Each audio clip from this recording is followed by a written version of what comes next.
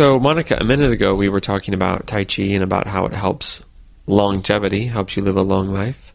One time when I was in Bangkok, I met a guy, and he was doing Tai Chi, and he looked really young, but he said the secret to his old life, he said the secret to looking young was Tai Chi and cold showers. He took a cold shower every morning. Wow. Could you do that? No, I don't think I could, actually. Yeah, I actually tried it for a while. I tried it for about a week, and I did feel so energized. And it was easy in Bangkok, so it's really warm. But I couldn't keep it up, especially now that I'm in the cold climate. There's no way.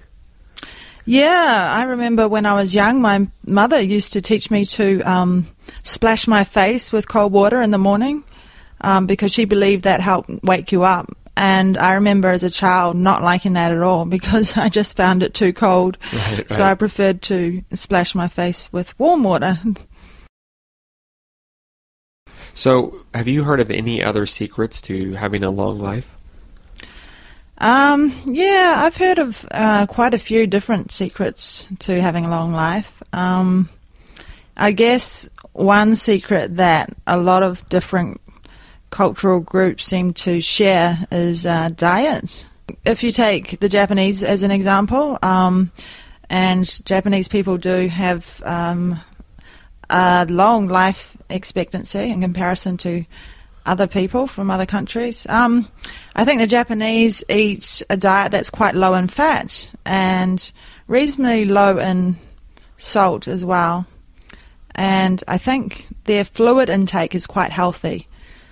Because they drink a lot of green tea, which has antioxidants in it, and they drink a lot of miso soup, which has a lot of vegetables in it and is made from fermented barley. So I think that's very healthy.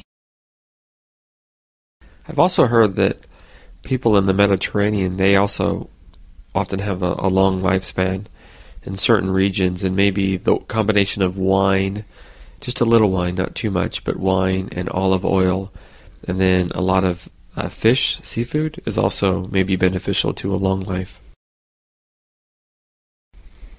Yeah, that's true. I've heard French people, for example, live a long life, and that has often been said due to a glass of red wine a day.